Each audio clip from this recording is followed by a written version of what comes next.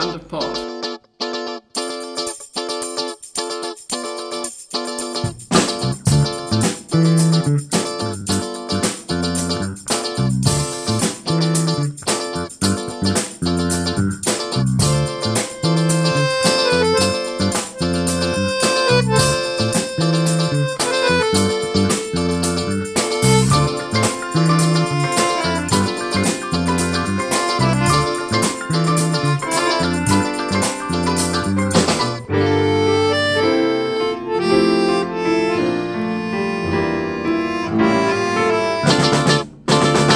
Welcome one and all to episode 424 of Hand of Pod. I'm Sam Kelly, and this week in Dan's living room I'm joined by Dan.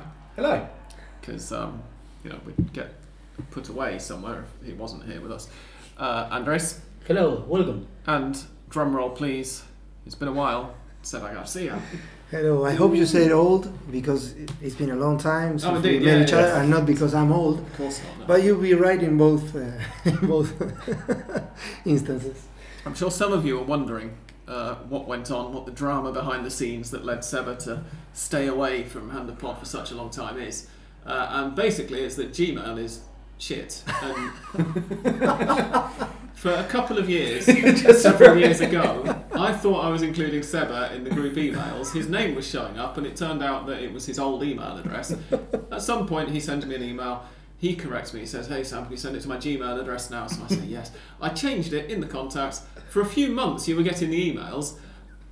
And then I discovered about a month ago that at some point in about mid-December 2019 it had started sending them to your old email address again. I thought you were ignoring me. Without telling me. I was going to say, did you feel like you'd done something to upset Hand of Pod as a... Yeah, you know where I live, you could have knocked. Yeah. But I found out because I got an email bounce back from your old address, and I was like, that's the email address I deleted from my contacts 4 years ago. Why is it?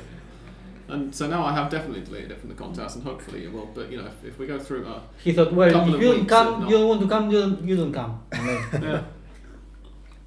Anyway, welcome back, Seba. Thank you. We've only got one weekend to catch up with this time, I think. Which, yes, because we recorded last week. Following last week's epic, feels like a nice relaxing treat. I saw barely any of these matches, so the pressure is all on you three. The matches were Colón 2, Estudiantes 2. I think I saw the second half of that. Gimnasia 1, Unión 0. San Lorenzo 1, Patronato 2. I don't mean to laugh. Why the laugh? Yeah. Rosario Central 3, Independiente 0. Central Córdoba 1, Boca 2. Banfield 3, Talleres 1. Barracas Central 1, Vélez 1. Racing 0, Newell's 0. River 1, Atlético Tucumán 1, Godoy Cruz 1, Lanús 1. Are you getting bored of these draws yet? Defensa y Justicia 1, Platense 1, Tigre 0, Arsenal de Sarandí 0, Aldo Civi 0, Huracán 2, and Argentinos 0, Sarmiento 0. I think, from the look of that it looks as if I picked the right weekend to not pay very much attention. We should say that despite you laughing at San Lorenzo's plight, they have got a better result in this weekend, which for some reason kicked off last night. They beat Newell's 2-1. Because there are some youth games in Rosario, I think, in the weekend, and that's why they made them play yesterday. There we go. Yeah, and I'm happy to report I was at one of the 0-0 draws that we had Me too. during the weekend. So not much luck there, but it was a good game though. It was a good 0-0. Yeah. Yeah. Of course, I'm talking about Racing and Newell's. Mm-hmm. It was entertaining. Racing should have gone ahead in the first half, especially. Newell's had a couple of great opportunities in the second, but I think it was a good defensive display by the Rosarians. And for Racing, it wasn't that bad because after that, on the same day, River didn't win, so it all stayed the same, at least for the top three in that zone. Racing qualified for the next round. Racing Estudiantes are safely through. I'm not sure if Estudiantes already were. They might well have been. But they are now in any case. Yeah, I think they managed last weekend. I think they must have. Oh yeah, I think we mentioned, didn't we? They needed like a point or something, and the fact that Colón didn't win their match meant that Estudiantes would have qualified without playing, because Colón drew the first match of the weekend against Estudiantes. Did they? Yeah. It was against Estudiantes. It was against Estudiantes. Yes, you're quite right. So that result will have qualified them. Yeah. Yes. Yeah. And for Racing, it was during the weekend with that draw against Newell's. Racing guaranteed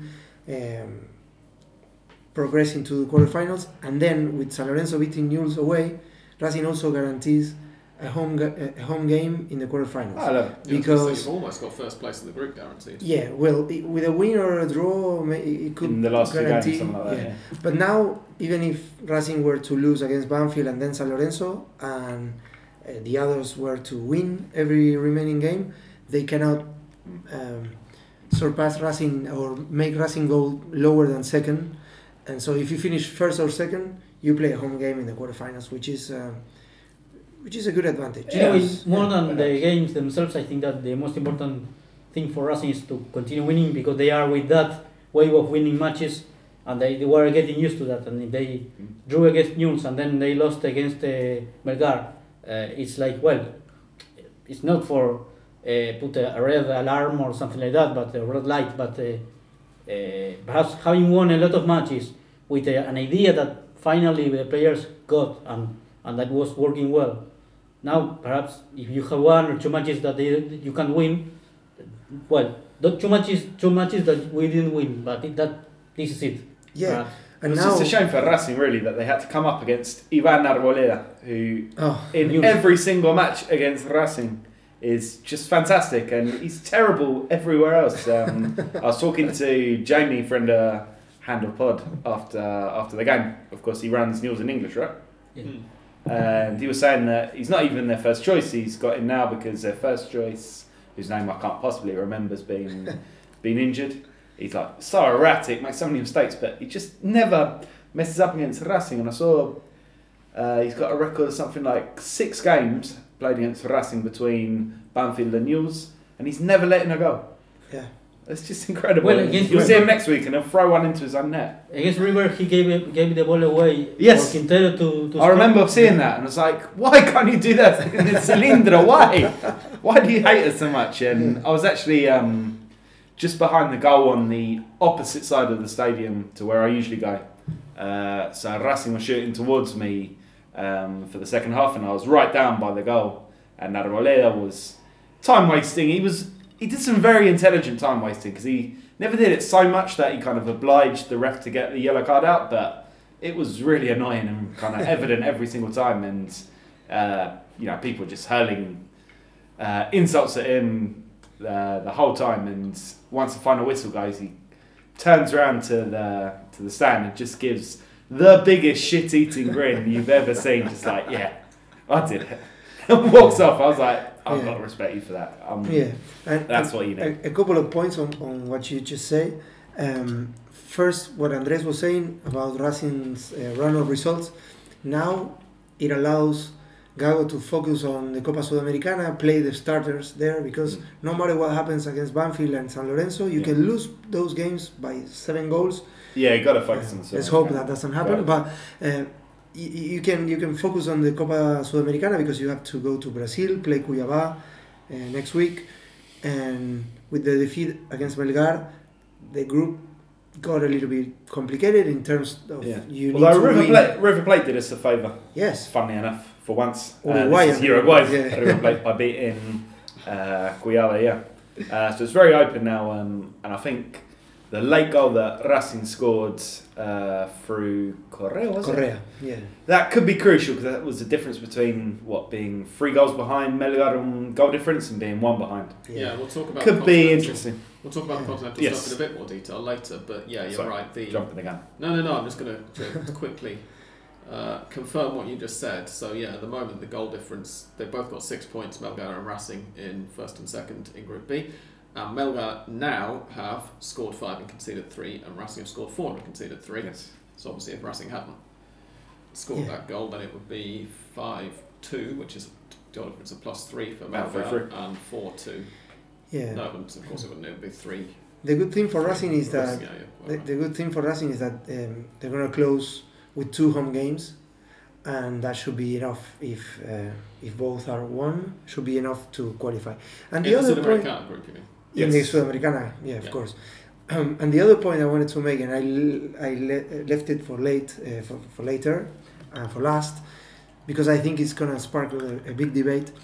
It's that I was at the stadium at Racing on Sunday, and talking about Arboleda, I was really appalled to see and to hear so many insults with racial connotation, and it was really, really bad. There were, to hear that, and I think there was a debate lately about whether Argentina is a racist country or not, whether racism exists in Argentina or not, and I can tell you it exists. It's really bad. And we're going with to Boca, right, as well. Corinthians, at least one fan got arrested for racially abusive taunts. He was mimicking a monkey. And River supporter also against Fortaleza, a supporter threw a banana to the crowd. Yeah, it does happen. So I just wanted to put it out there because I went to the stadium.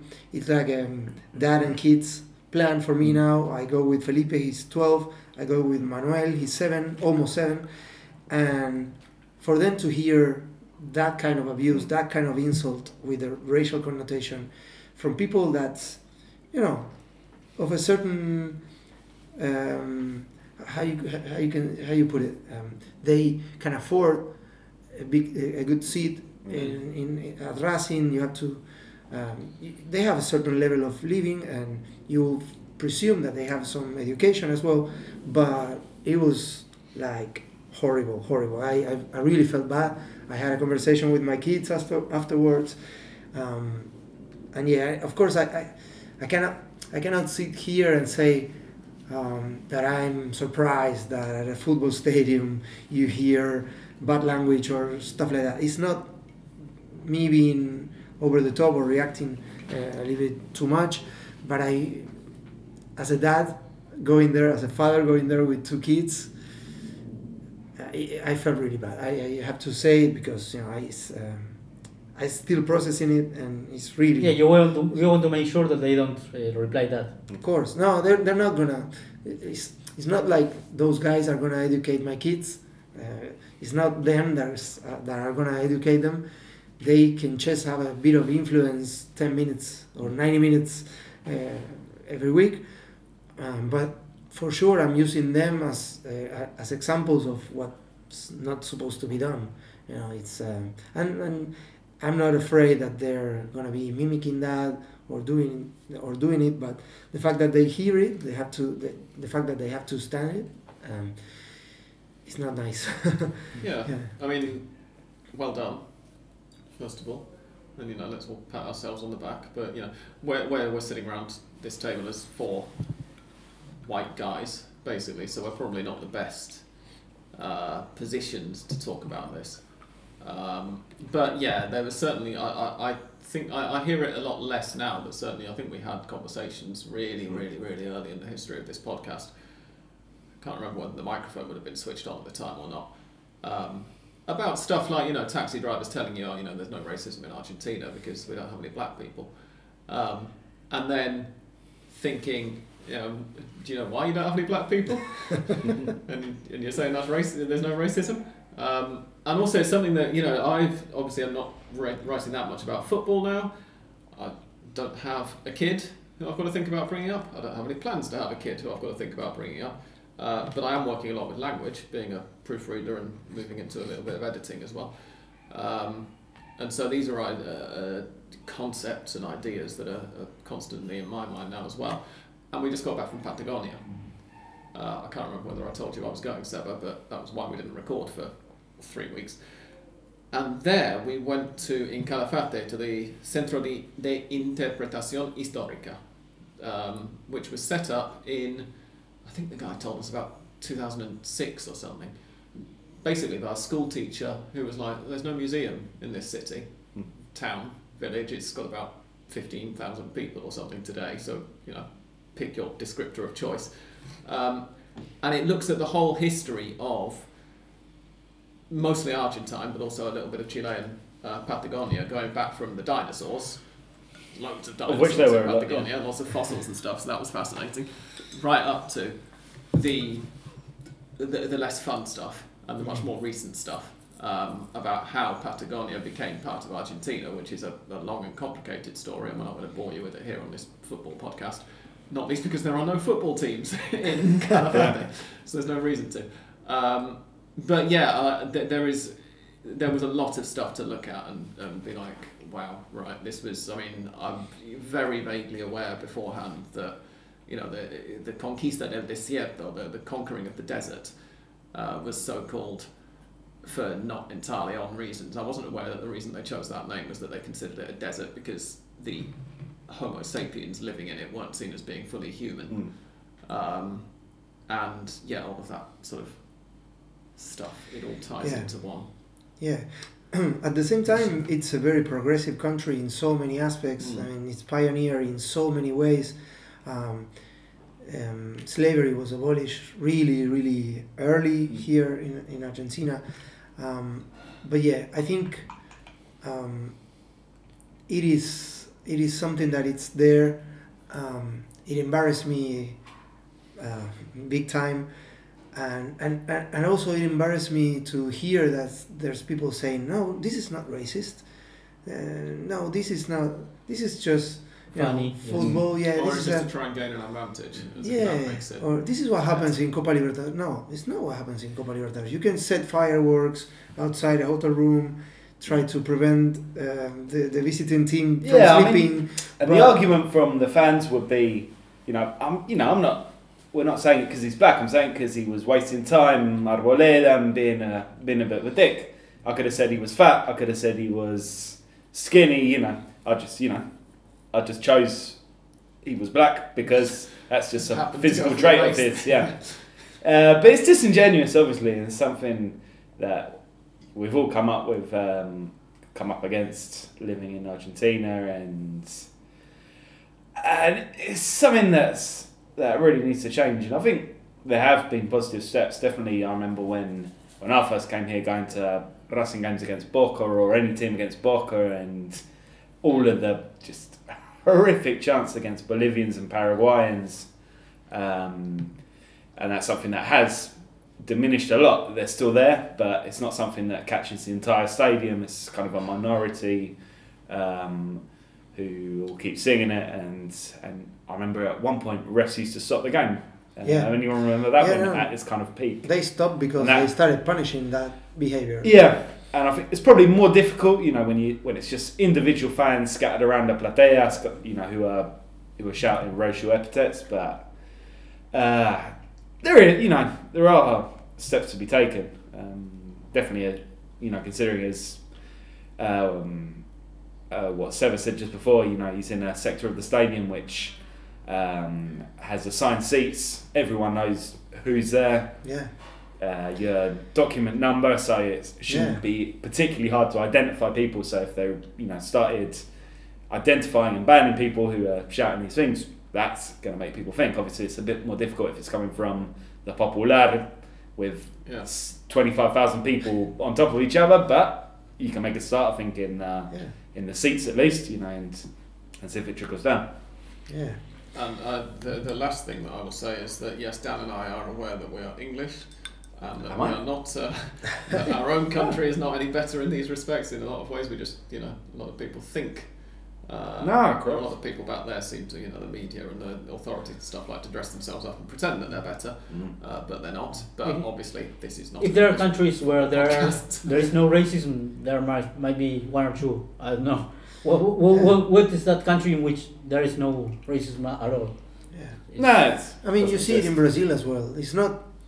It's not only when an Argentine team goes to visit Brazil and gets involved in an altercation with Brazilian fans. It happens in between Brazilians as well. There's a lot of racism. Players, there were some episodes. Yeah. I think the Sábato was in jail, in fact. Yeah, the Sábato. He was playing for Quilmes, right? Yes, I think. Back then. It's Sao Paulo. I think he spent one night in jail. But yeah, I knew it was going to spark a little debate. I just wanted to get it off my chest, and I remember that episode from Sunday. But we can move on to yes, football. more pleasant. Subject. Let's move on to happier things, such as Boca Juniors winning a match. I mean, it's happy for Boca Juniors fans. None of us are Boca fans, but it's a positive. It was short-lived, but it was against Central Cordoba, so it doesn't really count. But It's Santiago del Estero, which is it's a handicap. Yeah, that's true. Eduardo Salvio got 2 goals. The second, I seem to remember, was quite well taken. I didn't see the first one. It was a cross from Oscar Romero, and he appeared with no marks. No one was marking him, and really, really early on, right? Yes. Yeah. I can comment on this. I was at a concert that night in La Plata, and it was unexpected because up until Friday I didn't even know this band were playing there in La Plata. And a friend of mine said, "Hey, I was supposed to go with my wife. She's not feeling well. Can you come?" And said, "Yeah, of course." And the band, if you want to listen to some rock and roll from Argentina, you better go listen to this band called La Renga, which means the classic old band. Yeah, it's a classic old band. They're older than I am, so but it was amazing. It was just the stadium was full. It's the stadium where Estudiantes used to play, the Estadio Único de La Plata, and the people were there. I mean, that was El Pueblo. That was really nice to see. It was something that during the pandemic you thought you would never leave again, and then all of a sudden you were there with a lot of people bouncing, jumping up and down. And it's great to see a band playing in a huge, a big stadium, because all that is also something with crisis is like perhaps small places, not big stadiums for bands. Open places, big parks. But let's go back to Boca. That was just my excuse for not saying anything about Boca because I missed that game. No, I was going to ask whether either of you two, in that case, since Sebas already said he didn't see it, saw the first half, because I see that Renzo Lopez for Central Cordoba, after Salvio scored the opener, because Salvio scored the opener 3 minutes in, first of all had a penalty saved, and then in stoppage time of the first half scored one. He shot it to the same place he had missed, and of course the previous one and the second one, of course, was in. Basically, the great Javi Garcia can't do everything. He's really doing his best to keep Boca propped up, but he needs a little bit of help. Yeah, well, he got some from Salvio, because Salvio scored a fairly late winner from who got the assist? Sebastian Misha, of course. Who I think, did he come on or did he play the whole game? He did quite well in the bit of the game that I saw. Salvio, of course. He started. Salvio, I don't know if you discussed this, but he was involved in a... Oh, I forgot about this. That's incredible. In an incident just a couple of weeks before this game. He scored a couple that night, but a couple of weeks before, he ran his former wife, or I don't know if he's divorced or not. Well, they're separated. Anyway, she saw him with another woman. He was in his car. He says she saw a social media post from this woman, right? Like they broke up. The version that my girlfriend's dad, who's a Boca fan and therefore was aware of this, told me was they broke up like 3 months ago or something. She sees his ex sees a post from his new girlfriend having an asado around at his place in Puerto Madero with a bunch of their friends, and sends her a message saying, or sends him a message saying, like, I'm at 2 o'clock in the morning, saying, I'm waking our kids up and bringing them round. I'm going to cause a fucking scandal, so you better be ready. At which point Salvio shuts down the barbecue and says, right, everybody out. We've got it. I didn't know this part. All I heard was the which sounds like the end of the episode, which is Salvio's longtime girlfriend, wife, sees him in a car with his new girlfriend. No, it was somebody. It was someone else who she assumed was the new girlfriend. It was like his cousin's wife or something. Anyway, he sees her, or he says he doesn't. He says he didn't see her, and it was a hit and run situation with the car, and he left. And there was a bit of a scandal for a couple of weeks. They let it die a couple of weeks. The story, and then Salvio makes an appearance and scores 2 goals, which is weird from it's violence against women in Argentina. There will be a time. No one cares. Oh my God. There will be a time in which just like racism, it doesn't exist. This is like a very very grim podcast. Well, yeah, but Seba's here, so we're back to talking about the hard subjects. Don't blame it on me. This is all happening. A player scoring after having a problem with law is nothing strange. So. Yeah. But yeah, it was curious. Some people thought that Salvio was going to be excluded for a while, but it wasn't the case.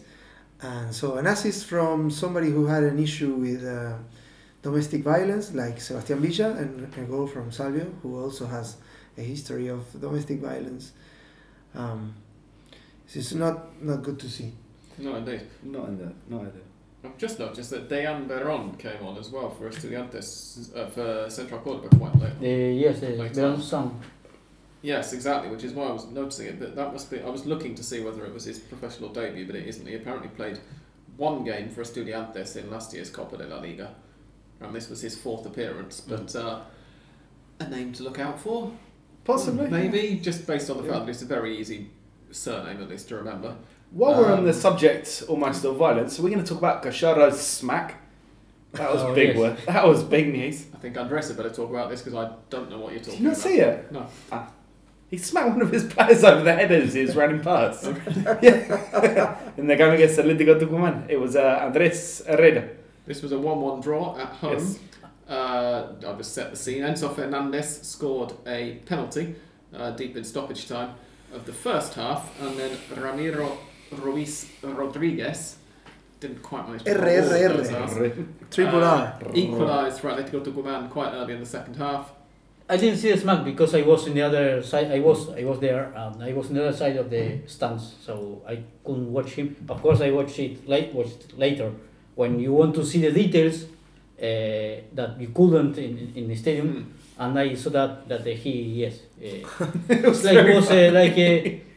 yes, it was smack, but when Gallardo is angry, you notice it. And well, that was the case. When the team is not playing well, like it was the case, he is during these last days he was a bit like not hiding his feelings, and well, when the players doesn't do what he expect them to do, it's like something like this happens. It was a clip round the ear, like my dad used to say. Give us a quick clip round the ear and send us on our way. But it was clearly a poor match from River. The perhaps most easiest match you could have in the previous, perhaps previous to the match that it will be. Finally, it was hard for River because the Gallardo started, I think, a bit late to rotate the squad, and you have to sum that. Against Talleres, it was a very, very also a poor match with most reserves players, and the image they left wasn't good at all.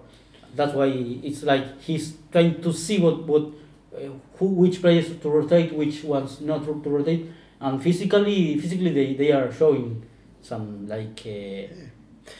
They recover in midweek in Copa Libertadores when they beat Colo-Colo, but when it comes to the Copa de la Liga. The everyday, the Sunday action, the weekends action here, the domestic competition, they really got in a mess because if they would have won that game, they would have been virtually in the quarterfinals or possibly even already qualified. And now it will take a defeat at Sarmiento, which will be surprising.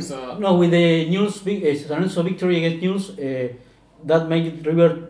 It's for River possible to lose against Sarmiento, and then if they defeat Platense to be into the quarterfinals. They've got away to Sarmiento and at home to Platense, and at the moment they are. If they defeat Platense, no matter what happens against Sarmiento, they will be in. Yeah, and they've also got an advantage. So it is tight, right? They're Racing have 28 points after 12 games. River have 23 points after 12 games. Newells have played 13 because of this match last night against San Lorenzo and also have 23 points. Argentinos are in 4th with 21. Sarmiento are in 5th with 21. So just behind Argentinos on goal difference. But that's the problem for River, because if Sarmiento were to beat them, they will surpass River. And then Argentinos, if they win, they will surpass River as well.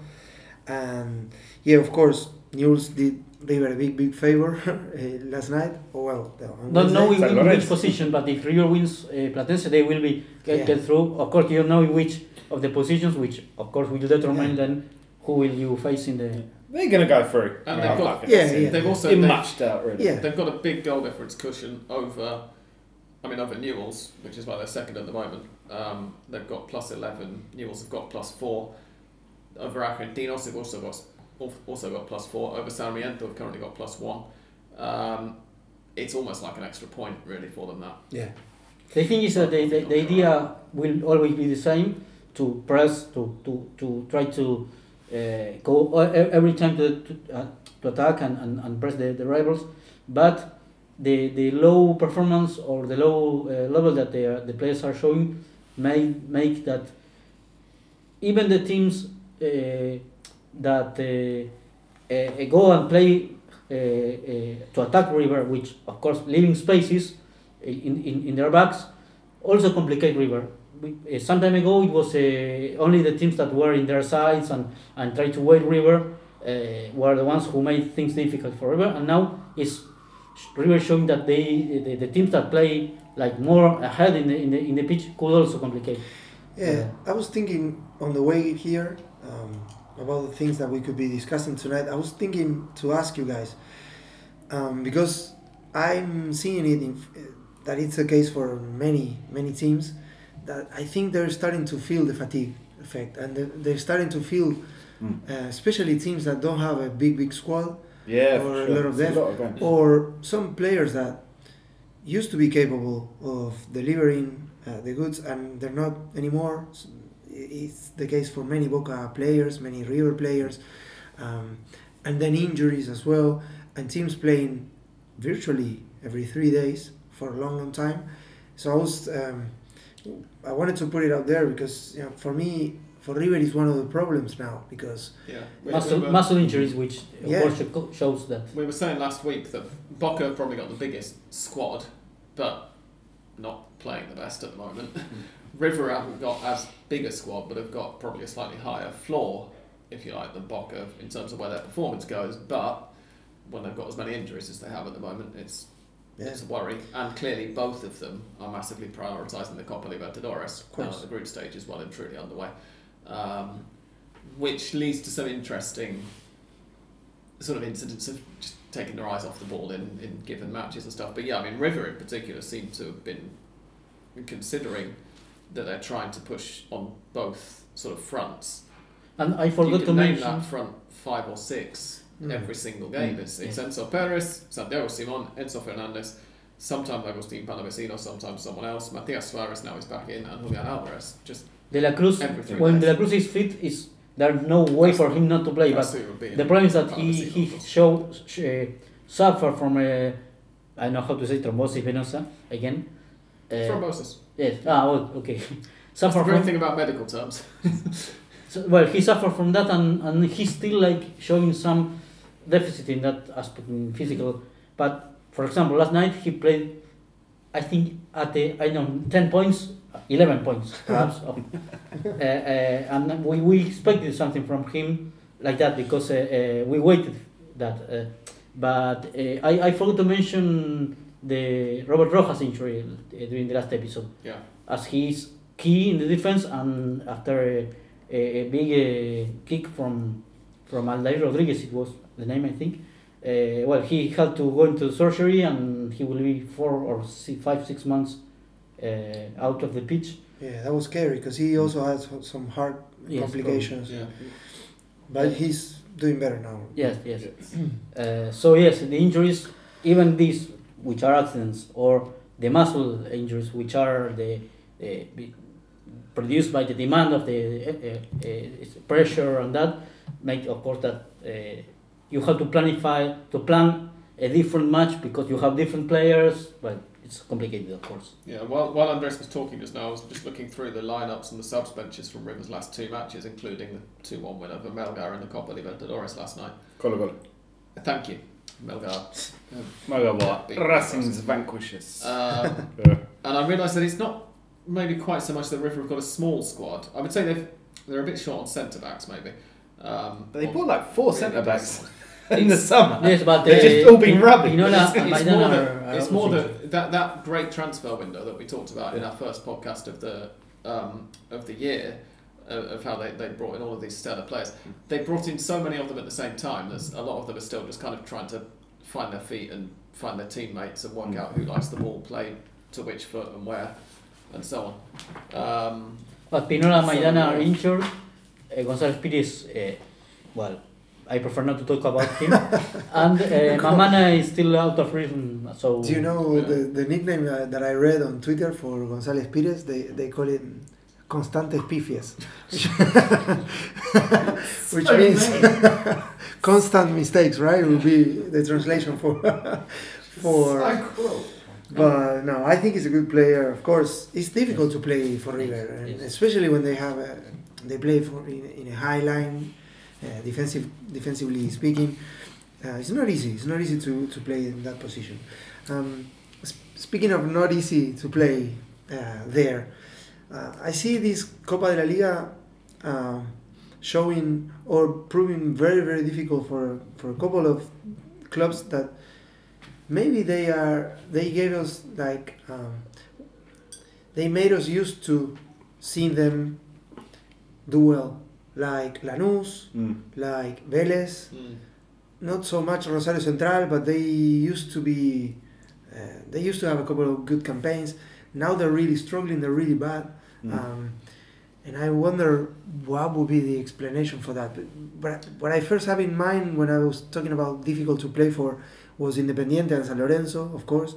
We can talk about really them. Bad That's really bad. It's like a toxic environment at both clubs. And the pressure is a lot bigger than at these other clubs. But what's the deal? Weird, isn't it? I wonder with Lanús, I don't watch them enough. Yeah. So I am wondering, literally, I'm just putting it out there. But they haven't played Pepe Sand as much this year. That's not a criticism. It's not surprising. He is going to be turning 42 in a couple of months. But he renewed his contract. He extended the contract. But whether just the fact that they have, I won't say relied, but he's been such an important part of their team for such a long time. And obviously the other kid, Juan Manuel Lopez. Jose Lopez. Who was his partner last year, and we were talking about it at one point last year. The fact that Sam's first professional goal was scored before his strike partner had been born. And then they're also from like neighbouring towns in Corrientes, which is really fun. Just kind of, there's going to be some kind of an effect, at least on Lanús's attack, as a result of taking out such a key figure who's been so key for so long and saying, you know what, you're not the future of the club. Yeah. You're very much the past of the club, and we're very grateful to you for everything you've done. But we need to start building for the future. And clearly, obviously, but whenever he plays, he scores. Exactly. Yeah. I think he's already scored this year at least once. I think, if I remember right. Yeah, no, more than one. I think he scored last weekend or recently against Boca. Yes. Yeah. Of course, he scored against Boca. Yeah, I forgot. Yeah. But and with Vélez, it's just It feels to me like ever since I've started following Argentine football, Vélez have these cycles of being really, really good. And then they'll be crap for about a year, really crap, and then they'll start looking good again. That's right. That's right. Yeah, they produce so many good players. They cannot hold them for long enough. Maybe that's one of the explanations why they're struggling of late. They have been changing managers ever since Heinze left. They have struggled to find Pellegrino, now they got someone else. Bacari, I think. Bacari, But to me, it's like it could be. Julio Bacari. It could be like a metaphor of club. I assume. Could be like a metaphor for the middle class struggling. During the pandemic and after, it could be. I don't know. It could be difficult for them to keep players that perhaps believe and they replace them with poor. The economy is really bad, so they have to play a bunch of kids. They're not as lucky as maybe Banfield. They have been doing better. Not that they're brilliant. They have been playing better, but they're still in danger. I think they're not going to qualify to the quarterfinals, but they're on the verge of being knocked out. Vélez. But at the same Banfield. Banfield. Right, But it's pretty much the same but type of club, you know. Vélez replaced Lucero with Prato. Lucero went to Chile. It's not that he went to Europe, because they play better wages in Chile, which is here. For example, then Independiente had to let go Silvio Romero, who was his goal scorer. I don't know whether Fortaleza paid $120,000, something like that. Wow.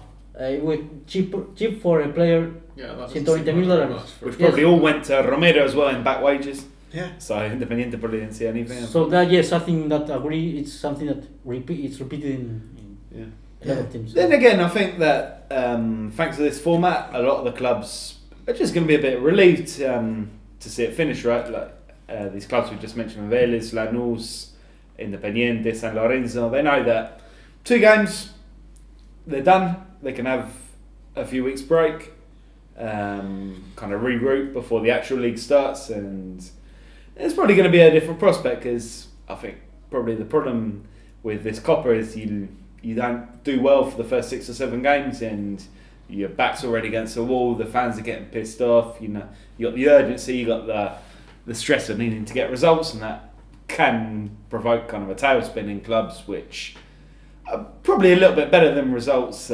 suggest. I wouldn't be surprised to see the likes of Lanús and Vélez have a bit more luck in the long league, which is coming up, because the clubs that tend to do a bit better over time rather than just in one of these 12, 13 game sprints. That's which is the Copa Liga Profesional. The other thing that we've talked about so many times in the 11 and a half years we've been doing this podcast is that so many of the matches are decided on such slim margins that you can... I mean, look at Estudiantes last year. Who gave Estudiantes 2 pesos? Speaking of... They were just a team, like another team of millions. But speaking of Estudiantes, we're going to take a break now.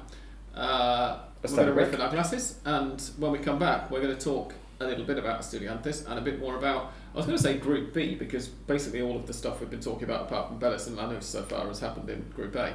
Just as Tony pointed out last week, Group A is the more interesting. It's far more interesting. We're going to talk about them and one or two of the other teams whose fans perhaps might be slightly annoyed at us for not having mentioned them yet. Argentinos, Tigre and Aldosivi, all of whom are currently in the spot for the playoffs. So don't go anywhere.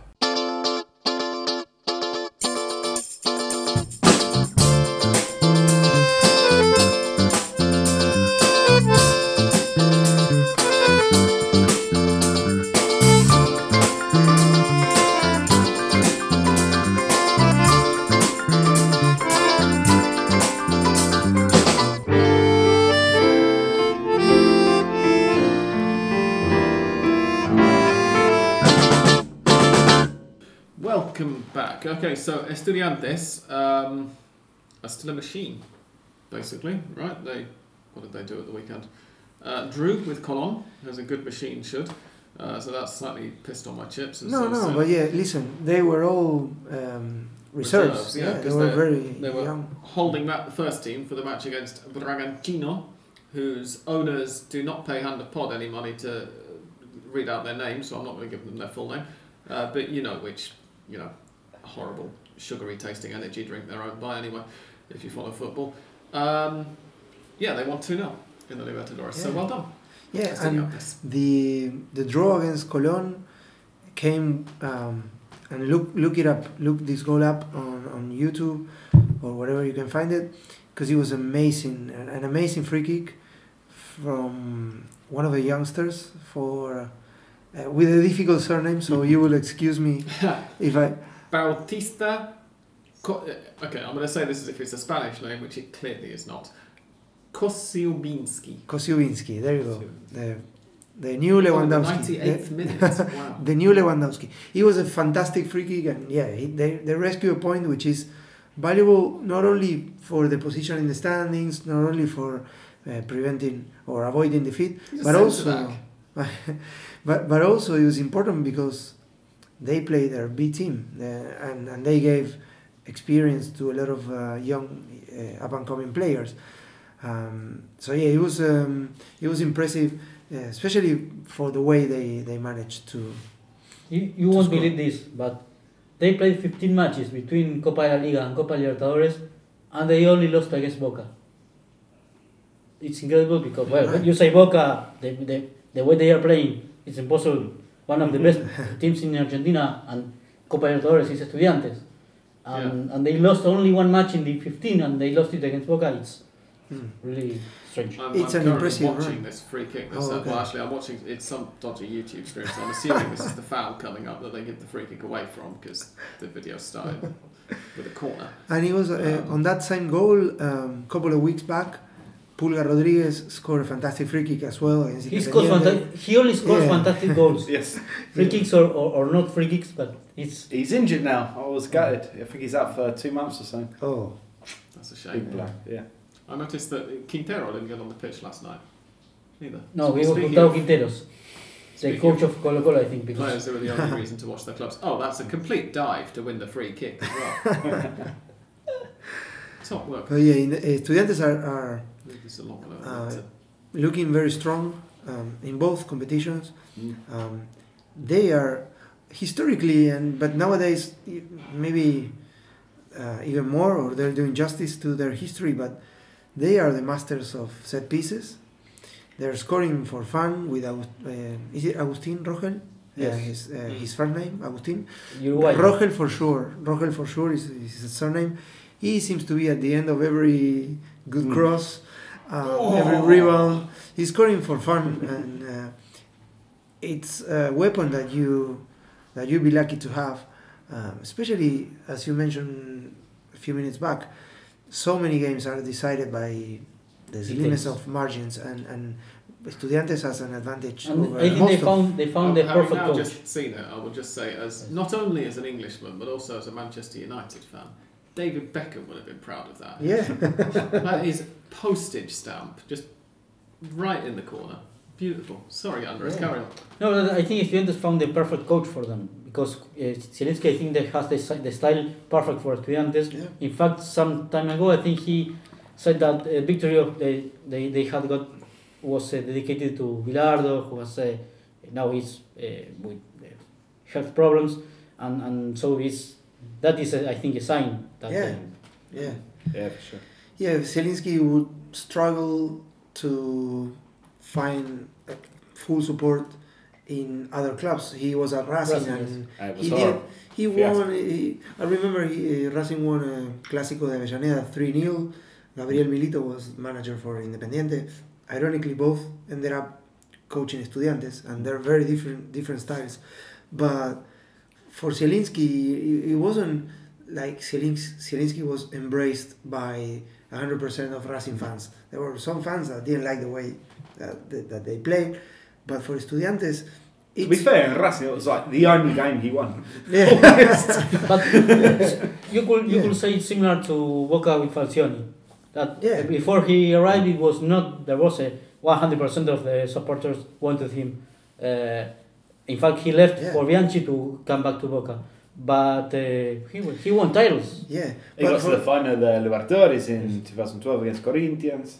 Came very close to winning. It's kind of the, Seba, you're one of the people on our WhatsApp group, not the only one, who mentions Bover a lot, right? Which is this idea that, and I'm not arguing against it, by the way, I'm just outlining it for listeners who've not heard the term before. This idea that Boca and River, Bover, put the names together, you see what comes up, are just two sides of the same coin, or for fans of other clubs who are not called Boca Juniors or River Plate in Argentina, the same side of the same coin, really. Yeah. But also it extends to an extent, perhaps, to the rest of the Big Five. This idea that they're kind of we want to play football a certain way, and it is easier for a manager like Zielinski to get people to listen to him other clubs. I mean, just look at the number of managers Man United have gone through in the last nearly decade, because people have turned up and the players are like, not listening to you. Yeah. I mean, the equivalent, I guess, if we had to pinpoint one, would be David Moyes, right? He'd be a very similar figure to Zielinski, like very good at Everton, then awful at United, then good at West Ham. Oddly, I was talking about this with somebody just the other day, and I made the point that, for me, David Moyes did also create some of it himself by coming into Old Trafford, which I think Jonathan Wilson, possibly on this podcast at one point, said that it was a job that he couldn't possibly turn down, and yet that he was never, ever going to be able to succeed at. But he created some of that himself by coming in and saying, all these backroom staff who've just got this club to, was it 3 Champions League finals in 4 years or something, like really recently before I've come in? No, I'm going to bring in my own guys from Everton. Why would you do that?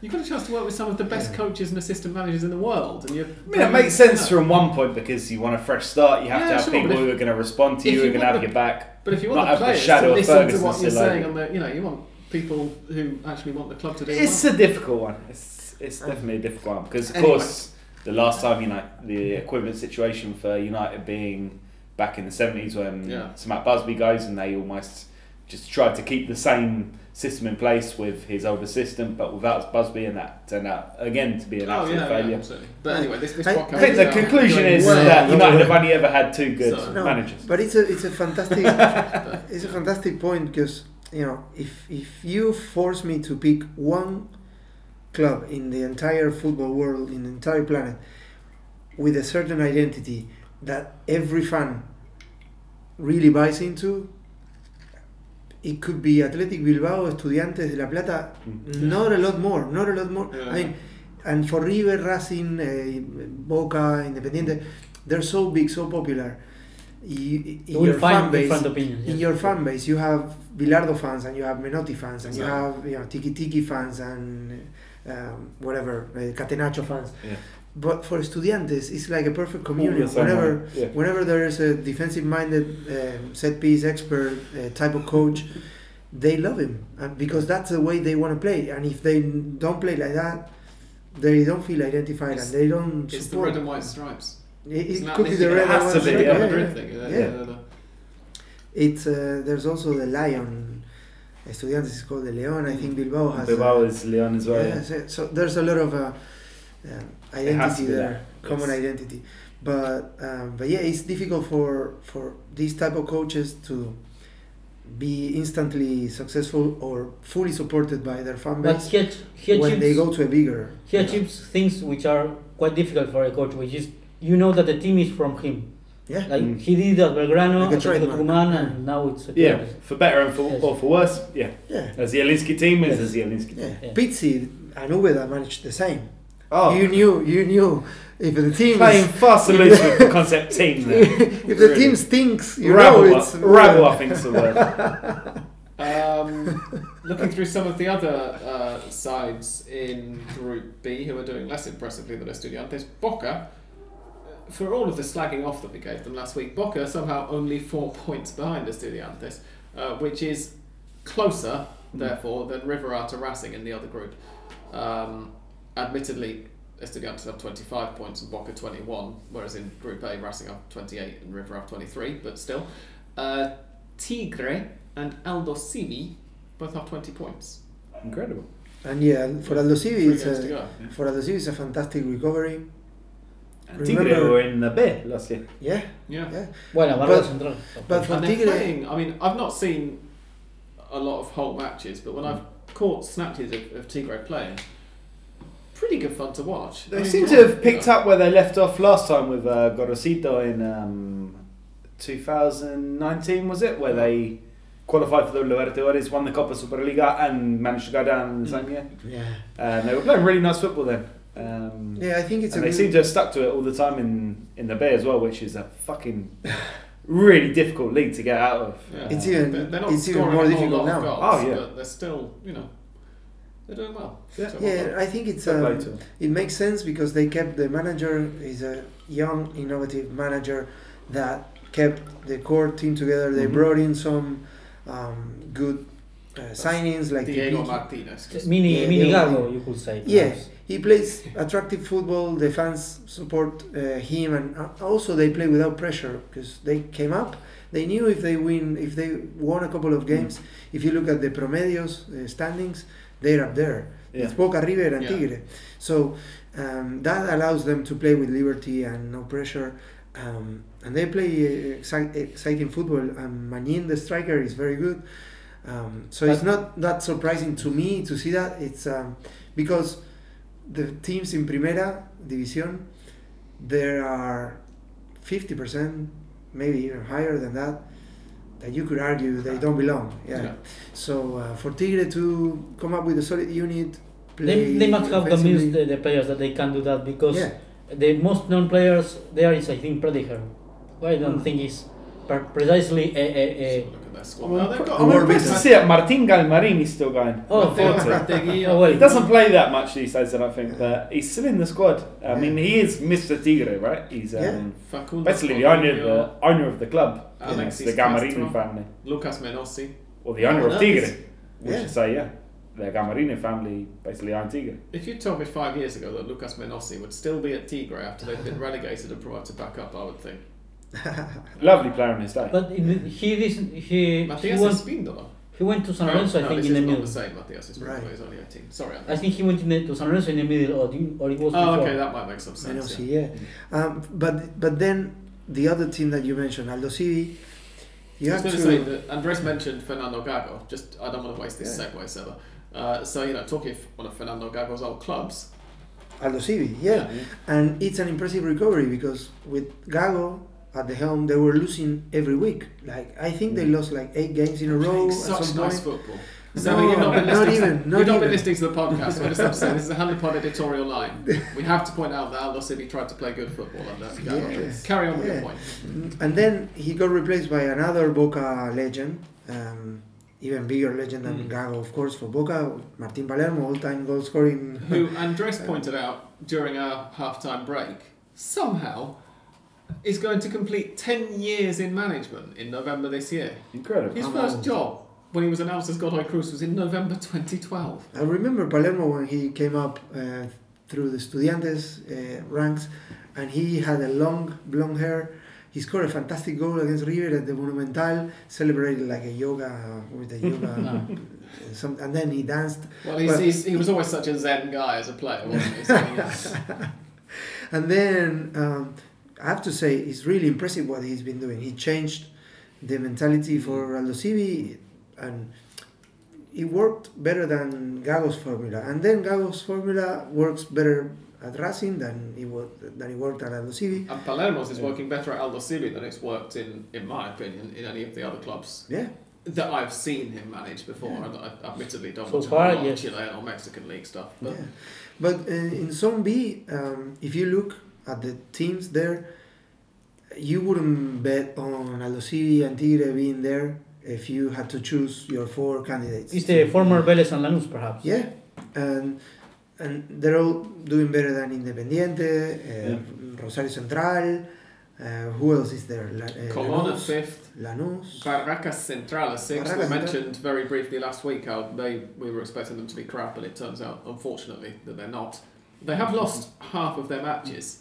But they've also won lost 6 games. It's just that they've also won 5 and then managed 1 draw in 12. That was when they changed the manager as well, because they got rid of football commentator Rodolfo De Paoli. Yeah, when they decided to fire the football commentator and get a real manager, they actually started doing it right. Their goal difference, though, is particularly impressive. They're 6th in the table. To put this into perspective, Huracan, who are 7th in Group B, i.e. 1 spot below them and 1 point below them, have scored 15 and conceded 15. Central Córdoba, who are in 8th, have scored 14 and conceded 19, -5, but they're newly promoted.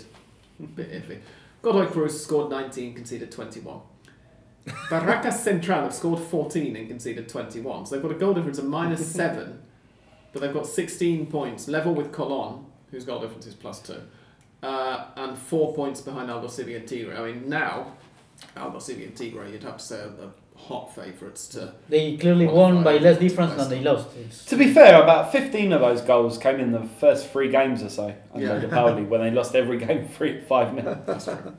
Actually, let's have a look at that. Barracas matches. Oh shit, that's going into last season as well. It was 2022. They started off with, let's see, 3 defeats, 4 defeats in a row. 3-1, 2-0, 2-0, 2-1. So what's that? 3, 5, 7, 9 goals in the first 4 matches. They won their 5th match, but conceded a goal in it. So yeah, you're not an awfully long way. 10 goals in their first 5 games they conceded. So Tigre are going to be closing out this group stage with a visit to Vélez, which on current form you'd have to make Tigre a favourite for. And there was a 6-1 against Estudiantes for Barracas, which skewed things somewhat. Yeah. Oh, so that's their 15 goals conceded. Yes. Straight up. And then Tigre are at home to Boca on the last weekend of the group stage, which could be tricky. Aldosivi have got... they're away to Estudiantes this weekend. Good luck with that. And then they're at home to Arsenal. And in between, they've got a Copa Argentina game, which will probably be somewhere in Tierra del Fuego or something, against Colegiales. Colegiales?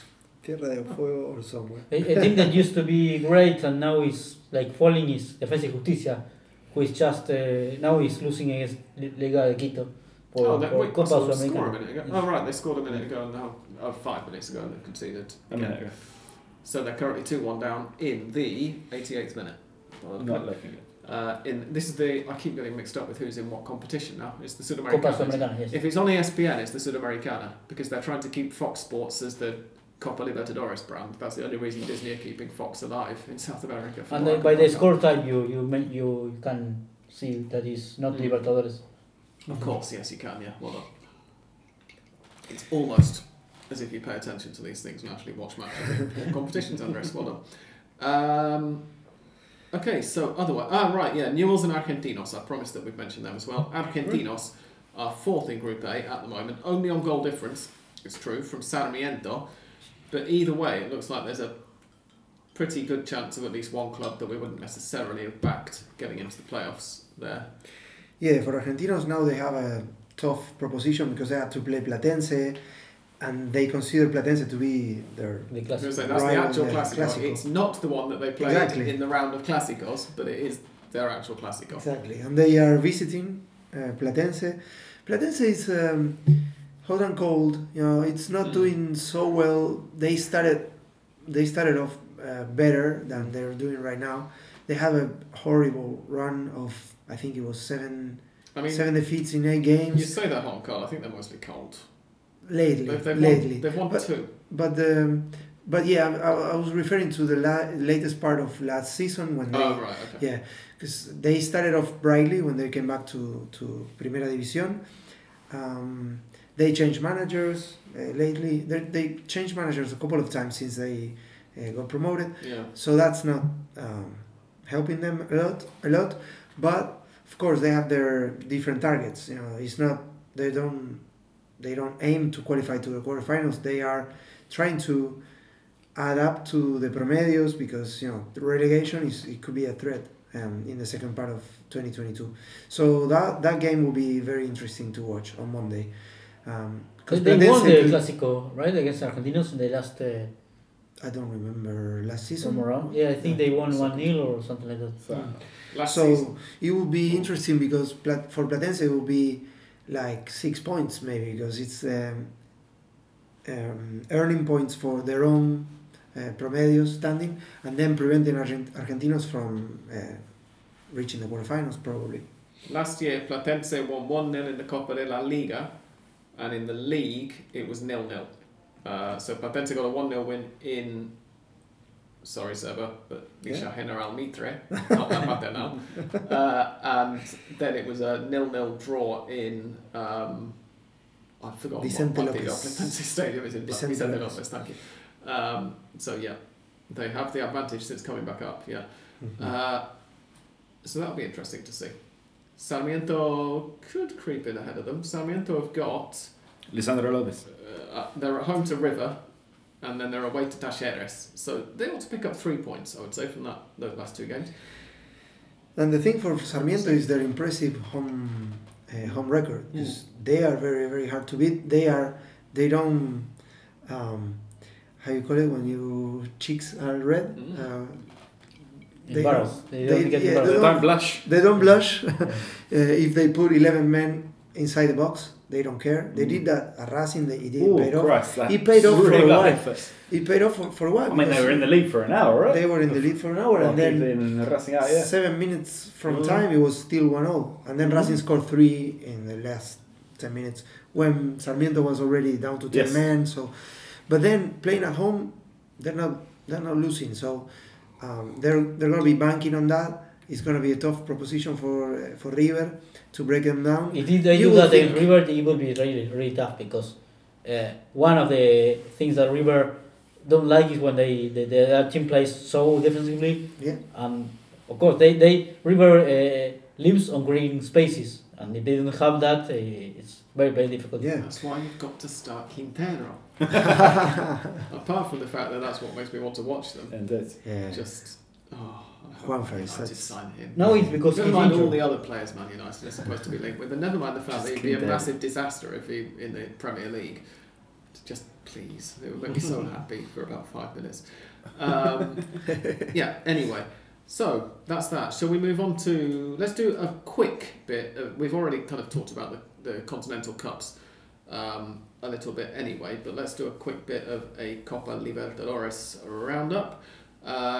We've got a round going on right now. We've already mentioned in the Sudamericana as well that Defensa y Justicia are about to lose to Liga de Quito. They're halfway into stoppage time at the moment. But the other Argentine clubs, I won't read all of the results, have had matches.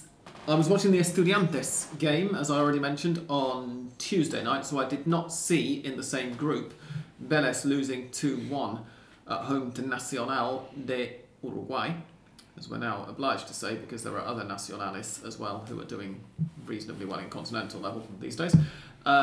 Estudiantes, as we mentioned, beat Bragantino 2-0. Talleres on that same night got a 1-0 win over Sporting Cristal. Corinthians beat Boca 2-0 in a match that I said last week, not that I want to, big myself up as a good predictor of games, but I did say it was going to be hard for Boca. The other game in River's group was Fortaleza 2, Alianza Lima 1. River, as we mentioned earlier, beat Colo Colo 2-1 away with goals from Matias Suarez and Ezequiel Barco quite late on. Look up Ezequiel Barco's one on YouTube. It was brilliant. And then Juan Martín Lucero scored for Colo Colo in stoppage time to set up a slightly hairier than it needed to be ending of the game for River. And Colón have just kicked off against Olimpia, and that's 0-0 after 6 minutes, it says here. Which means Group G must be my favourite group. It's like 3 brilliant non-Brazilian, non-Argentine titans in Cerro, Peñarol and Olimpia, and then Colón, who are always very fun. And who have no history whatsoever in the Copa Libertadores. No, but not quite none whatsoever, sorry. Their stadium did get its nickname, didn't it, due to a win over Santos? Yes. Was that in the front? Over everybody, every big team that were going there, ended up being defeated. The win over Santos, was that in the friendly or was that in the Libertadores? It must have been a friendly. I think it was a friendly. In the 60s, Santos used to tour a lot. Yeah. I think it's the only group without Brazilians as well. It might be. Standings wise, I was about to say Independiente at bottom of Group A, but that's Independiente del Valle, as we discussed last week, due to this app being stupid. Group C, Estudiantes are top of it with 7 points from 3 matches. Bragantino and Nacional both have 4 points, and Vélez have 1. So Vélez need to buck up their ideas, if you ask me. Group D does not have any. Hang on, what's Independiente del? No, that's Independiente del Valle. So who are the Independiente in Group A? Independiente Petrolero. We did this last week as well, didn't we? We're going to do this every week. Until I remember that there is another Petrolero club in Bolivia now, apparently, which somebody introduced to the football world a few weeks ago without telling me. Group E. Now, I hope you're sitting down here, and if you're a Boca fan, then I hope you're sitting down and are feeling all right. And if you're not a Boca fan, just hold your sides before I say this. Corinthians top Group E after 3 matches with 6 points. Deportivo Cali and Always Ready have 3 points each, but have only played twice so far. They kick off tonight at 11. They're playing tonight in La Paz. Why Bolivian kickoffs always so late? What's the... I sometimes wonder whether they're 2 hours behind Argentina for some reason rather than 1. Maybe that would make sense. But then Colombia and Ecuador are that 2 hours behind, and they don't kick off at 11. Yeah, it is bizarre. Anyway, Deportivo Cali and Always Ready have 3 points each and play in La Paz in about 2 hours' time. And Boca Juniors, halfway through a Copa Libertadores group stage, are bottom of the Copa Libertadores group stage. They do have 3 points, so depending on the result, or the scoreline I should say, of Cali versus Always Ready, Boca might not still be bottom by the time this episode goes online. But as a non-Boca fan, it's pretty fun. Good to I'm tempted to take a screenshot, because it's not going to end like this. But the Boca supporter expects a draw perhaps there, I think. Because the thing that's is, what you've got to hope for, isn't it? It's a double-edged sword now, because you would think they will have a bit of an advantage because they still have to play 2 games at home, but they're not winning at home. No, but they don't have to play 2 games at home. They've got to play Always Ready in La Paz. But then they got 2 games at home. They're at home to Corinthians on the last match. They're 3 remaining matches. Oh, sorry, Rice, you're right. They've got 2 games. 2 of them are at home, but the thing is, they're not winning at home. No. They're not winning at the Bombonera. They were well beaten by Cali, or at least from what I saw, because as I mentioned, I saw that in a bar in El Chalten.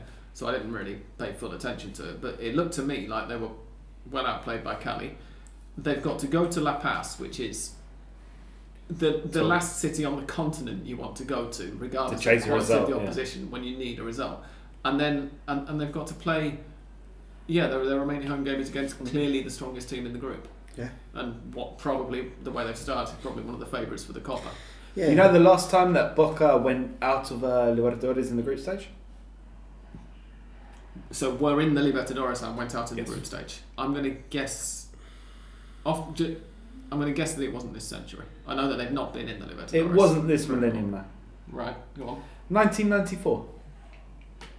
Wow. Yeah. I would probably have guessed that it was a bit later in the last century than that, but... Yep. Oh. When? I had hair. Vélez Sarsfield won it, didn't they? Under Carlos Bianchi. 1994, yes. Who went on to win it with Boca. So I had hair back then. It was a long time ago, yeah. I hear you say this occasionally, Seb, and I'm not sure I really believe it. In Group F, River are top with 3 wins from 3 matches. I think Andres would join me in saying, who knows how, but they have won 3 times somehow. Colo have 6 points, Fortaleza have 3 points, and Alianza Lima have no points. So that's nice and even, just 3 point gaps going down. Everybody's played 3 games. Everybody's played 3 games in all of these groups, apart from Boca's game, because that Deportivo Always Ready match is the only one still to be played this week. In Group G, Cerro Porteño top. At the moment, as it currently stands with that game even, Colón have 4 points and Peñarol 3. And Olimpia have 2 points, but obviously, tune in after the theme music and I'll tell you what Colón versus Olimpia ends up being. Or is it Olimpia? It's Olimpia versus Colón, I should have said. And in Group H, Talleres are second. Oh. Not bad. Turn up for the books. It's particularly not bad when you look at how crap they're doing in the Copa de la Liga. Flamengo top with 9 points, Talleres 6, Universidad Católica de Chile, because that's another one where there's this other one that's appeared recently and we have to start paying attention to them apparently because they're good, have 3 points, and Sporting Cristal have no points. So Talleres are looking good so far. Who have Talleres got to play? Well, they've got to play everybody still, but where are they? They're at home to Flamengo next week. Then they've got Sporting Cristal away and Universidad Católica away. So that's a potential alarm bell for Talleres that they've played most of their home games so far. We'll have to wait and see. But I would say, based on that, I'm going to stick my neck out and say I think River will qualify.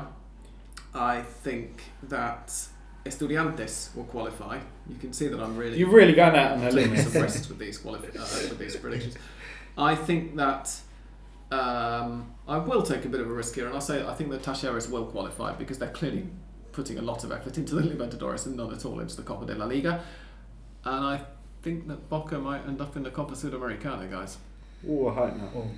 And I think I could see him playing in the final against the Racing or something. It's going to be horrendous to watch. I've got a feeling that Boca might end up in the Copa Sudamericana, and that not only that, but I think that they might also end up feeling quite lucky to be in the Copa Sudamericana.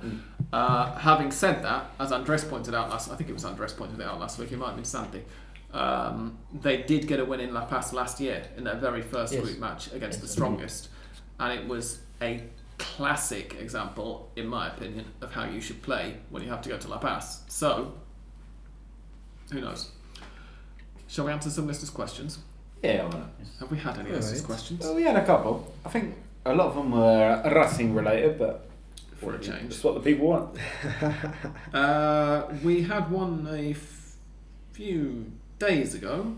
Was it a few days ago? It was 2 days ago, in fact, from Derek Ryan, who I don't think we've had a question from before. So welcome to the podcast, Derek. Thank you for asking.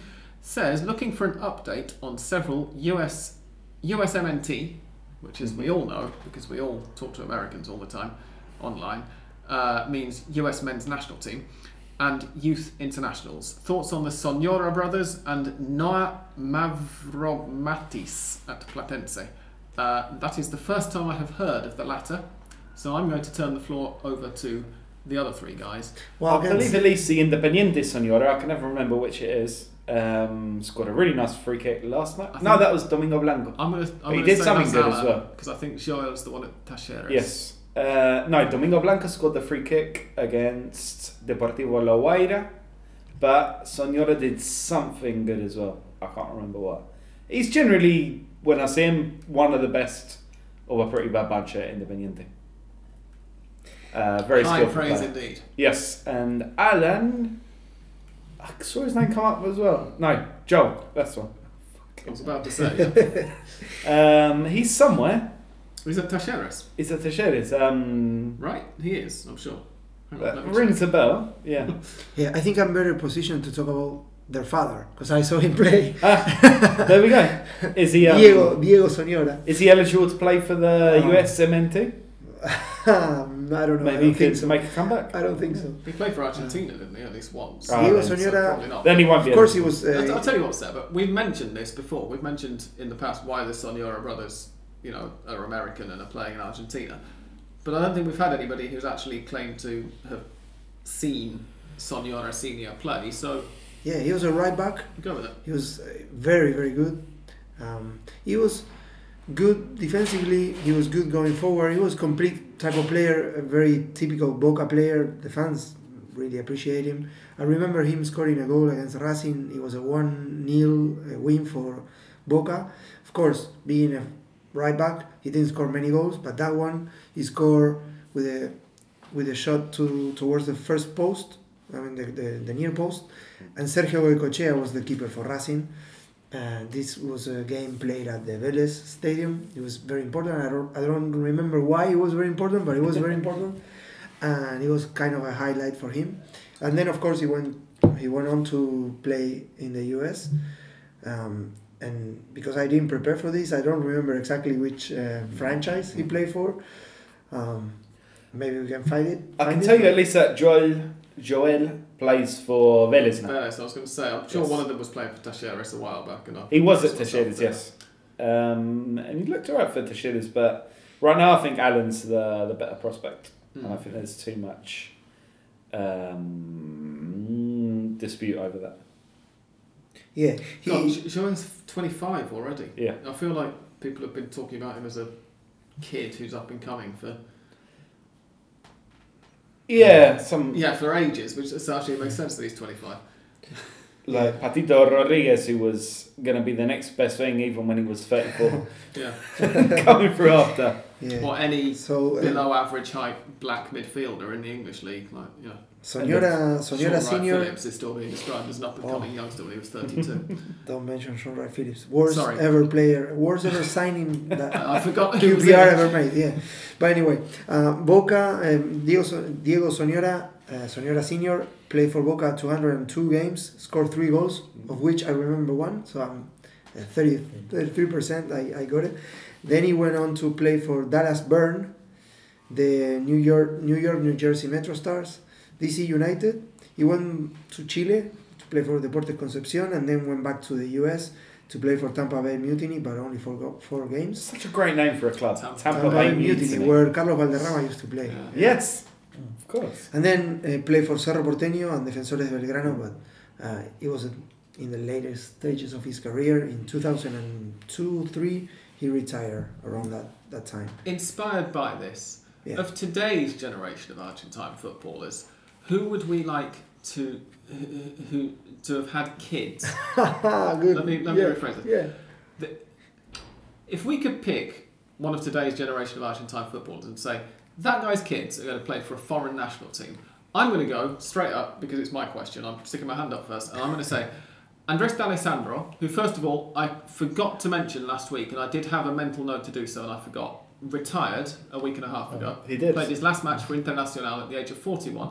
It was expected to be a bit of a procession, and they were going to sub him shortly before half-time and stuff. It turned into quite a hard game, and he ended up having to play a lot, and he scored the equaliser, and I think they came from behind to win 2-1. His daughter was born during his 6-month spell with Portsmouth in the Premier League, and as a result, I would really love it if she grew up and played for the English women's national team one day. I think that would be great. I don't think it's going to happen, Sam.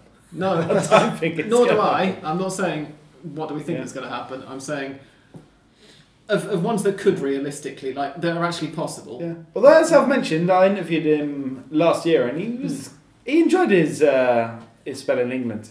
He really did. He's saved them from relegation. Do they do that? Yeah, he had fun at Portsmouth. He told me. Because, for example, Italy does that. Players that are not Italian, born in Italy, but to get them to play for their national teams. Do England do that? No. In spite of the fact that it's quite a racist country, and you'll find a lot of people there who are like, no, you're not really British, where are you really from? The English national team has a history of being quite small c Catholic about who it considers English, yes. Like, if you've ever had a pint of Guinness and grew up in Ireland, then you're more than welcome to play for England. Among many, many, many other examples. So, yeah, certainly somebody who was actually born there, and I presume, because D'Alessandro seems like quite an intelligent guy, has a British passport. I mean, I don't see why it'd have... Admittedly, it would have been more valuable for most of her life than it probably is now that we're not in the EU anymore. But yeah, I presume that she's got dual nationality, and therefore can play in England. If you're listening, D'Alessandro's daughter, please write in and confirm if you have a UK and if you're listening, Andres D'Alessandro, please make sure that your daughter becomes a really good footballer and plays for England one day. Yeah.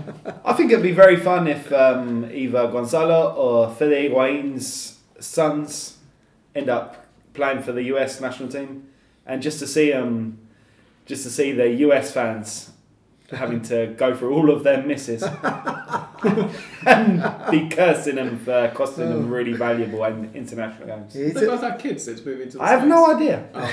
Fede, this is hypothetical. Fede, I imagine he's been there for 10 years. He's been there for ages. Gonzalo would have potentially a wide variety of countries to choose from. Yeah. It's a very difficult question you asked there. It has so many possible variants.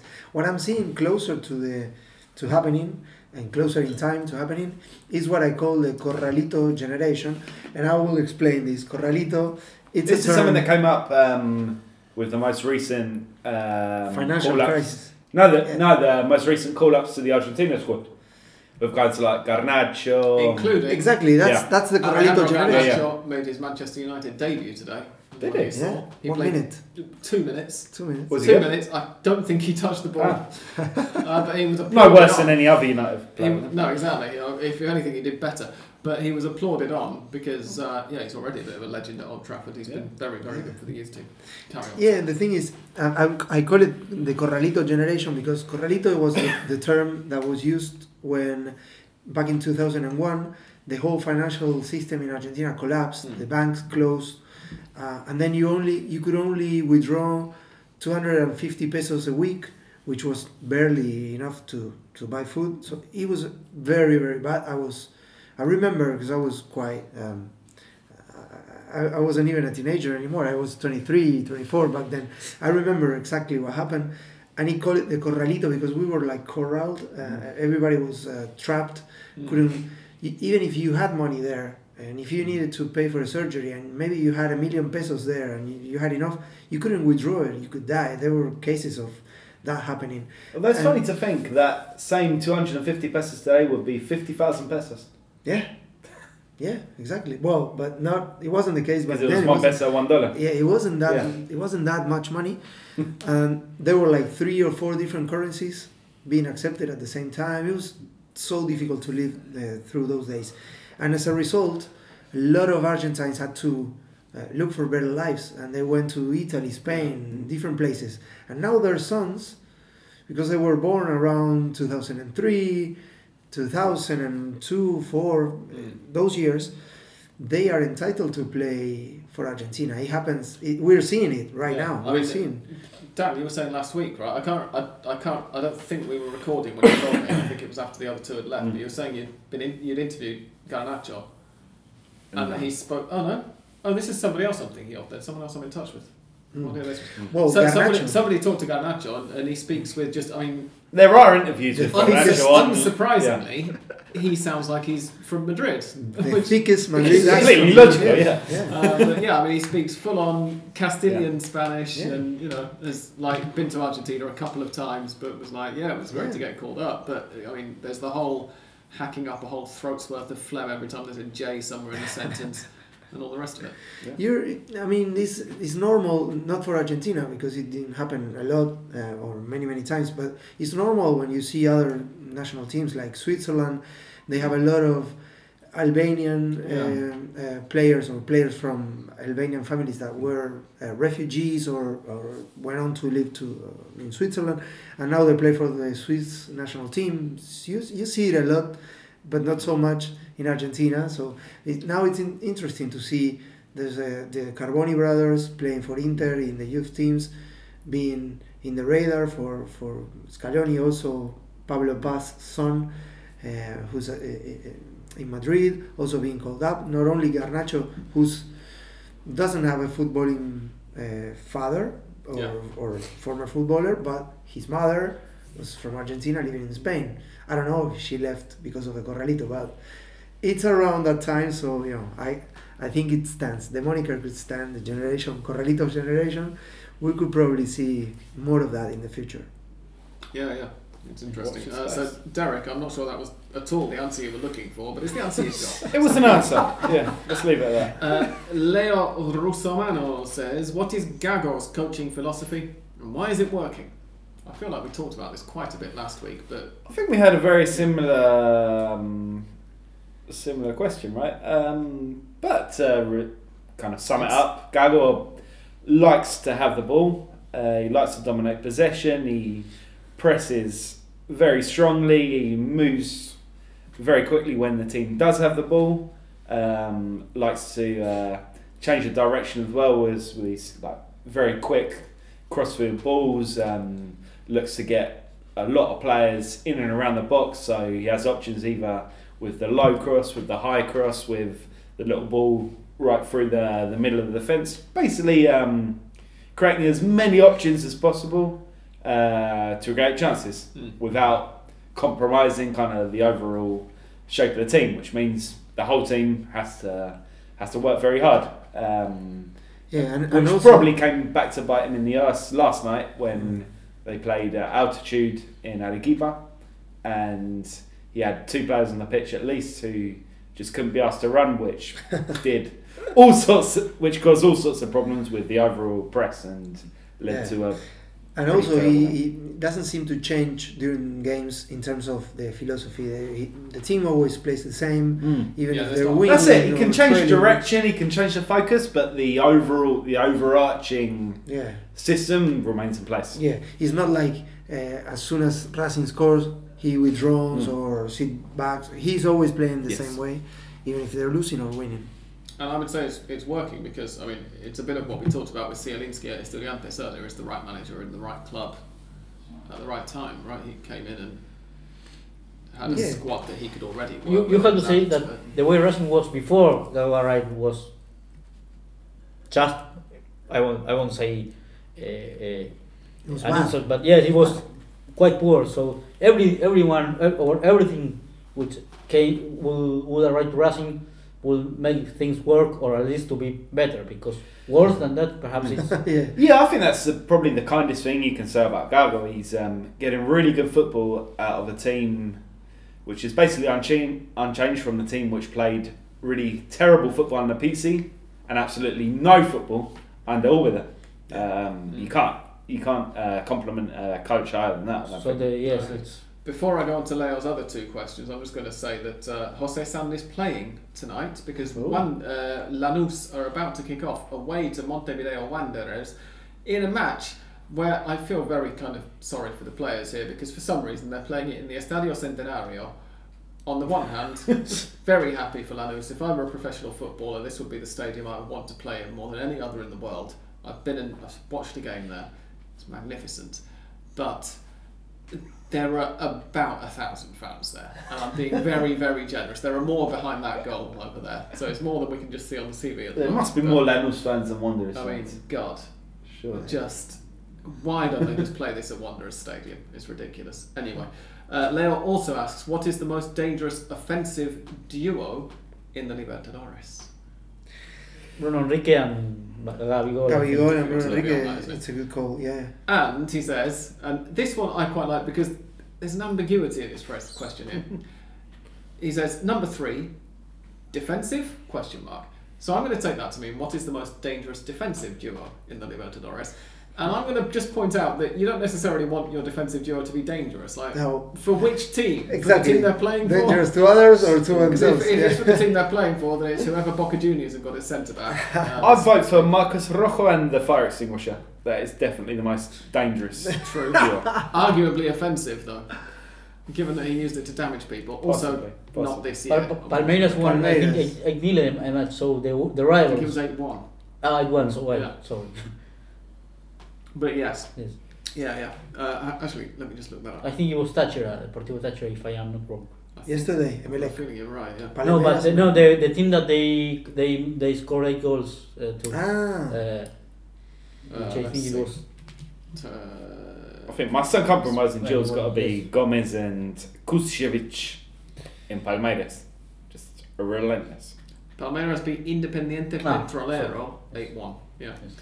They came from behind, yeah. Yes. They were Yes, of trailing, course they did. yeah. Yeah, we talked about. Yeah, we mentioned that last week. Christopher Martin says, "What was with all that traffic after Racing on Sunday?" To which my response initially is going to be, "Have you never been to a Racing game before, Chris?" He has actually. He went a couple of weeks That's what ago. I'm asking. I mean, Yeah. No, but it was heavy on Sunday. even by heavy, the normal heavy. standards of Even by normal traffic standards, after a yeah. Racing match. Yeah, it took us about an hour to get out of Avellaneda. Uh-huh. Really, really dense traffic. That sounds about right to me. Sometimes you can do it a little bit quicker. We have talked on the podcast before about how I feel like, having been to obviously Independiente and Racing home matches, obviously Racing Stadium is a bit bigger, but you can go to Independiente games and the stadium will be full, and it's relatively easy to get a bus back into the city of Buenos Aires afterwards. And you go That's to because this was Racing the games, 70s and cars weren't invented yet. and you go to Racing games and the stadium will be half full, and it's an absolute fucking nightmare. And the conclusion that we've come to, I think, before, when we mentioned this as well, is that as a proportion of match-going fans, Independiente, for whatever reason, have a higher proportion who live in Avellaneda and just walk home afterwards, whereas Racing have a higher proportion coming from Buenos Aires, who are then getting back into Buenos Aires afterwards, and as a result, the streets are just fucking gridlocked. It's actually it's a reason. The main reason that I don't go to games now is that the pandemic's happened and I got out of the habit and I don't really fancy being around big crowds of people anymore. But it's a reason that I stopped going to Racing home games, was just that if I was looking at the fixtures back in the days when I was going to try and get to a match each weekend, I'd look at the fixtures and if Racing were at home I'd be like, oh, that looks quite entertaining, but it's a 9 o'clock kickoff, and do I really want to be waiting for the bus at midnight still after getting out of the stadium an hour and a half? But, no, not really. Tell you what, I did explain this theory to Chris actually as we were waiting in traffic. I was faithful to the Hammer pod. I'll tell you what, you Philosophy. have my email now. Whenever you want to go, I can take you. Right? We can go by car. I can take it as well, yeah. Of course, no, Oh yeah, you don't can worry. both drive. Yes. That's a good point. And finally, Ronnie Mazunda says, why can't Argentina find any better opponents to play friendlies against in CONCACAF than El Salvador? Mm-hmm. I know Canada wants to play. I'm pretty sure the United States do as well. Why do the AFA always look for Guatemala, Nicaragua or El Salvador?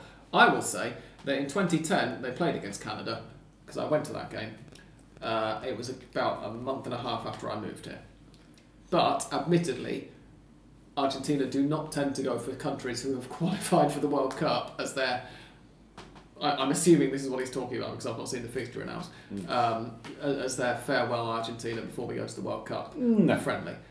They go for a country that they can score as many goals as they possibly can against and get absolutely zero practice or experience about what it's going to be like playing a World Cup group stage. Yeah. Absolutely. Okay. They had a game against Mexico.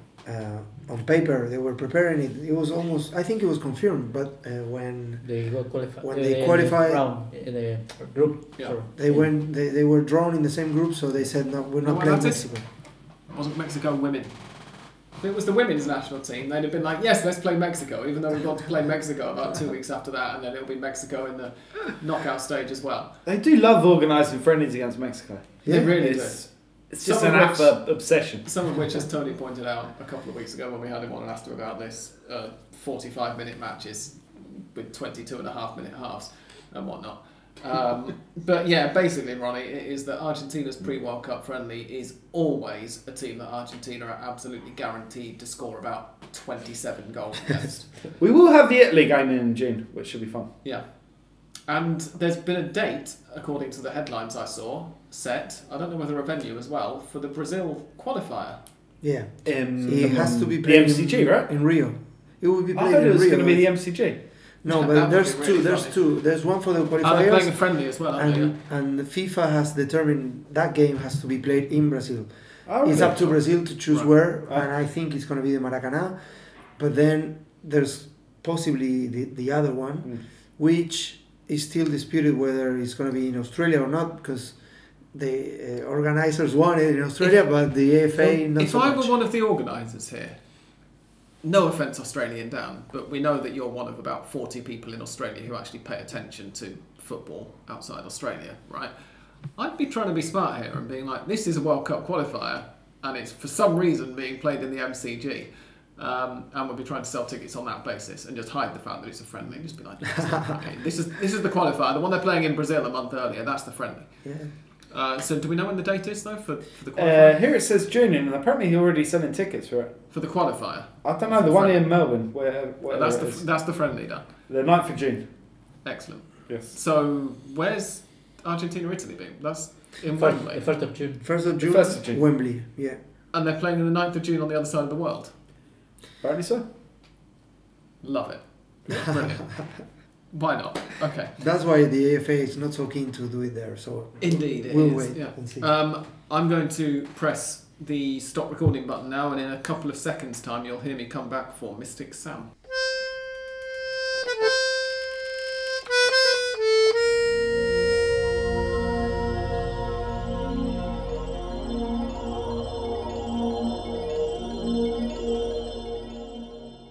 Okay, this weekend's fixtures. I think San Lorenzo are going to beat Newell's.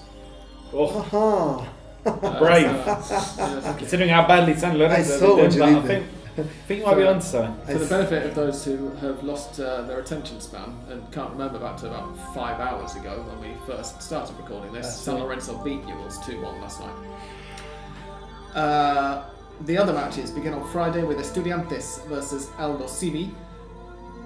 I think Estudiantes are going to win that because it's a football match and they're playing it. Patronato versus Gimnasia. There is a reason that neither of us have spoken about, none of us have spoken about either Patronato or Gimnasia.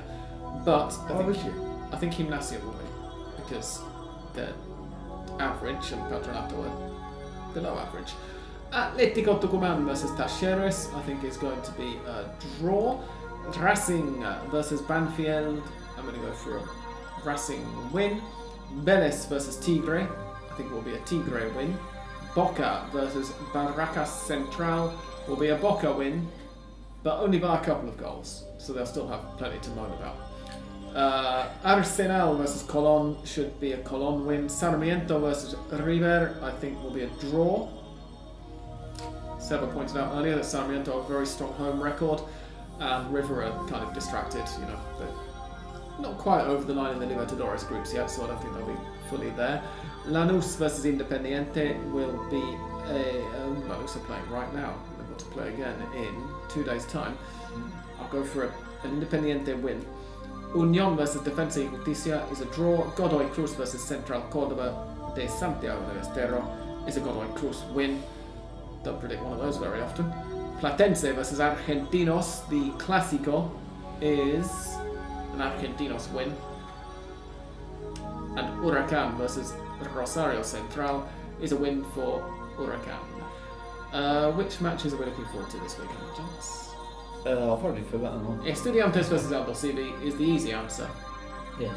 And is on Friday evening. It's not an answer to a question I ever imagined asking or being asked, but it's an answer. No, but we've spoken about them as two of the Estudiantes are the form because team. Of the names of the teams will be Lanús Independiente, but they are not. No, they play for nothing maybe.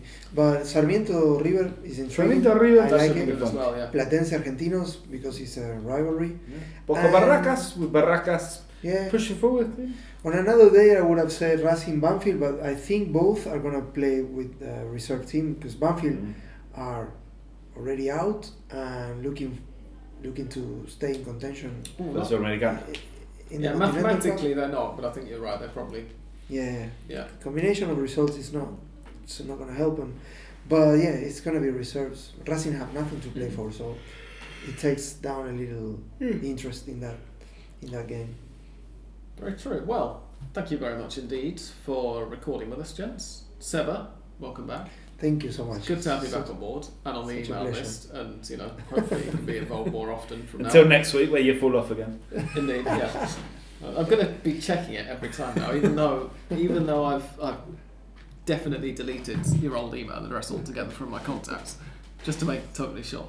But anyway, thank you very much indeed for listening, and goodbye for now from Andres. Thank you. Goodbye. From Seba. Adios. Gracias. From English Dan. Goodbye. And from me. Thank you and goodbye.